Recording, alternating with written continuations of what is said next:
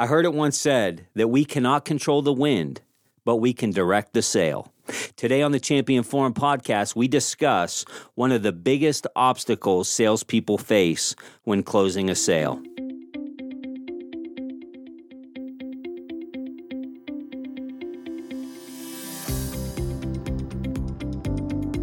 This is the Champion Forum podcast with Jeff Hancher, the forum for leaders, champions, and dreamers.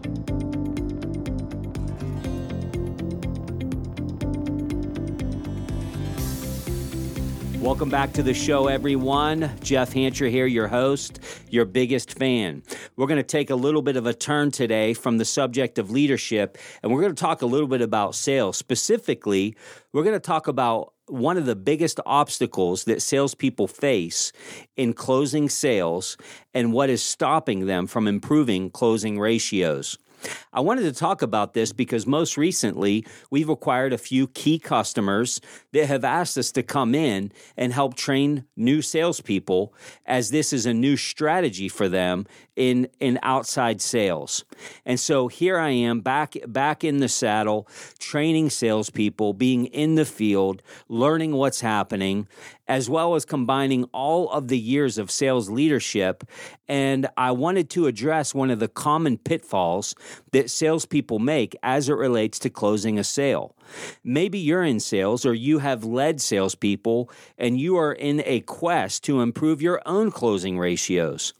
I've had the opportunity to lead hundreds of salespeople over the course of my career, and now as a consultant, I get the chance to help companies, like I mentioned, build their own sales cultures. And there are endless reasons that's a root cause for the lack of effective closing ratios. It could be numerous things. So I'm not here to tell you this is the biggest one. I'm not here to even tell you that it's the one that you need to work on most. I'm just here to tell you that it's consistently at the top of the list. Today, I want to address the one that is especially for newer salespeople. One of the biggest areas of weakness I have seen in underperforming salespeople is that they choke at the money talk when closing the sale. And you know who you are if you're listening and you get to the end of the sale and it's time to talk money, it's time to talk turkey, and you start to clam up. Your body language changes. You almost apologetically give your price point, and you are basically training this prospect to object. This can be a real sticking point that salespeople need to overcome to win more sales. I definitely know this was a confidence issue that I faced as a new salesperson, and it's one that I have guided many salespeople through. And I remember sitting in my sales manager's office more time than I even want to tell you about, where he would push my mindset through this objection that I was creating in my own mind about pricing and how to talk about money at the end of a close of a sale. Maybe you have found yourself in this same position. You get to the end of the sales process, you deliver the quote, and the tension begins. And the tension oftentimes is created by money, by this price point. You've probably heard it said that price is only an objection in the absence of value. And I believe that is partly true, probably more true than it isn't. However, I come from the camp that you should almost expect objections. Our goal is to minimize them clearly, but sometimes you could give a perfect presentation and still get an objection at the end. We can deliver amazing value, gain buy-in throughout the presentation. We feel strongly that we're solving a problem, yet the prospect has the nerve to give you a price objection. After all that I just showed you of how I can help get you into a better position, and you're going to throw a price objection at me? Yes, inevitably, it happens. The best way to get into the proper mindset is to go into the meeting expecting the objection and be prepared and confident to navigate it. The bottom line is that if you're going to win in sales, you must be very confident in talking about the money, in talking about the price points, in talking about the value. Yes, value, not cost, the value that your product or service delivers. Sometimes the resistance comes from you. and the fear of objection that you've created in your own mind. And sometimes the tension could be caused by the prospect, because why wouldn't they try to get a lower price? Why wouldn't they? Here we are getting all bent up and offended as salespeople that somebody would try to get a lower price. This is what most people do. It doesn't matter how much value you present. Sometimes you're still going to get a price objection. Don't take this personally. Be ready to navigate it. No matter how much you love and believe in what you do, if you can't talk money, you won't get customers. The mindset needs to be that when a prospect objects, it's the beginning of the conversation, not the end. Now is not the time to crumble. Now is not the time to pull the Tommy boy and find the nearest exit. Now is the time to begin robust discussion. So I want to give you some tips that's going to help you through this part of the discussion. The first thing to do is state your price and then be quiet. If there's a pause in conversation at this moment, don't feel compelled to fill it with words. This is only going to hurt you. There could be multiple reasons that your prospect has gone quiet after delivering a price point. They might simply need to reflect on it. They might be comparing it to where they currently are. They might be comparing it to pricing, the service, the value, what a senior leader might think. You don't know what they're reflecting on. You may be worrying that they're coming up with reasons to say no and object, but it's just as likely that they're thinking about where they can find the money to pay you. Be silent and let them process it. They might be saying, gosh, that's $2,000 more than we're currently paying. And in their mind, they're starting to process, could I take this from the facilities budget? I wonder if I could pull this from marketing. They're not objecting. They're trying to figure out how are they going to make it work. Remember, silence is not an objection. It is not an objection. Let the silence permeate, because they might be processing how to best move forward. Now, if they do come with an objection, question it. Question the objection. Now, your approach in this matters. There should be a high level of empathy, as if you're trying to understand better. If they do object to cost, ask them why. What is it about my price that concerns you? Let's start to clarify what the real objection is. You will be amazed at what you might hear. By doing this, what you're doing is you're starting to clarify what it is. Now is not the time to make the problem bigger than it is. They might say something like, this is going to cost $10,000? Has anybody ever said that to you, by the way? At the end, you give them the proposal, and I can do all of this for you for $10,000.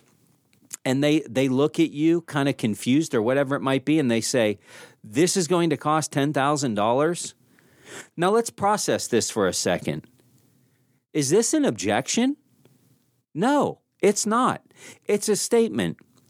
The proper response to this is, yes, $10,000. Listen to what they're saying. And make sure that we're not creating objections and making them bigger than they are. Now, look, I get it. Tone, body language, and everything. This is going to cost $10,000? The response from you is, yes, $10,000. They have not yet given you an objection yet. So don't even try to respond to the objection. It's not an objection. It's a statement. When you learn more about the objection, you might be able to work around it with something like a customized payment plan, because they might tell you, look, I'm not really objecting to the price. I'm just trying to figure out how I can get it into budget. This is way over my current budget. So let's talk about that. There might be a way that you can meet them somewhere to still make it work at the price point. This is why asking questions when you get an objection is so important. You could ask them questions like, what is it about the price that concerns you? They haven't even said yet that it's more expensive than what they're currently paying. They surely haven't said yet that they don't see value in the price. Let's ask them questions so that we can clarify exactly what it is they're objecting to. You may also learn that you haven't found their real priority. And the price objection is merely a smokescreen they're giving you for a completely different objection. The objection might be that they're not the decision maker, and they didn't have the guts to tell you that. So they're going to give you the easy layup objection of price. Because the reality is that there's an executive buyer somewhere that you didn't even uncover, and they exist, and they're the ones making a call on this. The other key in all of this is making sure that they feel understood. This is the empathy part of objection handling. Sometimes a price objection is a signal you haven't clearly explained how your service is the path to what they want. This is a great time to ask if you have correctly understood the outcome they want, and ask how badly they want that outcome to happen. It's possible you didn't get to that deeper desire, and this is your last opportunity to do it. You should almost be apologetic at this point if that is the case. Hey, maybe I missed something. Hey, let's go back into what you said. Was there anything else? This is also a great time to reflect and ask yourself, a look in the mirror, if you did a sufficient job in discovery when you needed to uncover the true buying motives. Also remember that the best way to handle an objection is a great presentation. If you're constantly getting the same objections repeatedly, it's likely that you're missing something earlier in your sales process. Are you trial closing enough as a salesperson? If you're trial closing and gaining buy-in along the way and still getting the price objection at the end, this is a great time to remind them of the value they expressed earlier in the conversation. Hey, earlier, I showed you this feature and benefit of our product and service. You had mentioned that was going to help you get faster delivery times, and the end result was higher customer service scores.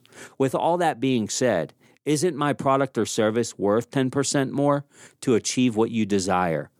See, this trial closing earlier, it's a way for you to check the temperature and find out, is what I'm presenting valuable to them? Then you get the price objection at the end and you remind them again what the value of your product is. If you feel good about your discovery process and you feel good about your trial closing, remember that your prospect was already in pain before speaking with you. You simply uncovered the pain and you found solutions. So you're actually helping them get rid of pre-existing pain. You're not causing it. This should give you great confidence as a salesperson. Remind them that there is a cost for fixing their pain, and there is a cost of them staying in their current pain. This is where we add value, and this is where we build our confidence, and we stand firm on our pricing. Remain confident when you're closing the sale. And remember these tips I gave you today. You'll be closing more deals at favorable terms for both you and your prospect without needing to always concede on price. Or you can just stay with the alternative, which is simply keep lowering your price until the prospect is satisfied. If that's you, let me know how that's working for you. Listen, sales is a journey. Uncovering the craft of sales, adding value. You know, we're not salespeople that's out here just painting rust until we can get a deal inked and move on. We're here to add value. We do this with asking great questions. We make sure that we're in front of the right decision makers. We present our product and service, highlighting its features, its advantages, its benefits, and we're trial closing, making sure that it's lining up with our prospects' needs and desires. We summarize our closing and we add value. We don't fear the price objection. We almost go in expecting it, and we're confident enough to clarify, show some great empathy, and make sure that we are adding value. If you're looking to get an edge, if you're sick and tired of prospects just using you as a quote machine and you're looking to add confidence to your sales journey, make sure that you are staying close to our website. We are about to launch our very first Sales Academy in 2023. It's going to be in February right here, live in Pittsburgh, and we would love to have you in the room. Make sure to check back on the website so that you can register for the February of 2023 Sales Academy and get your first quarter and your 2023 sales to a place that you've always desired.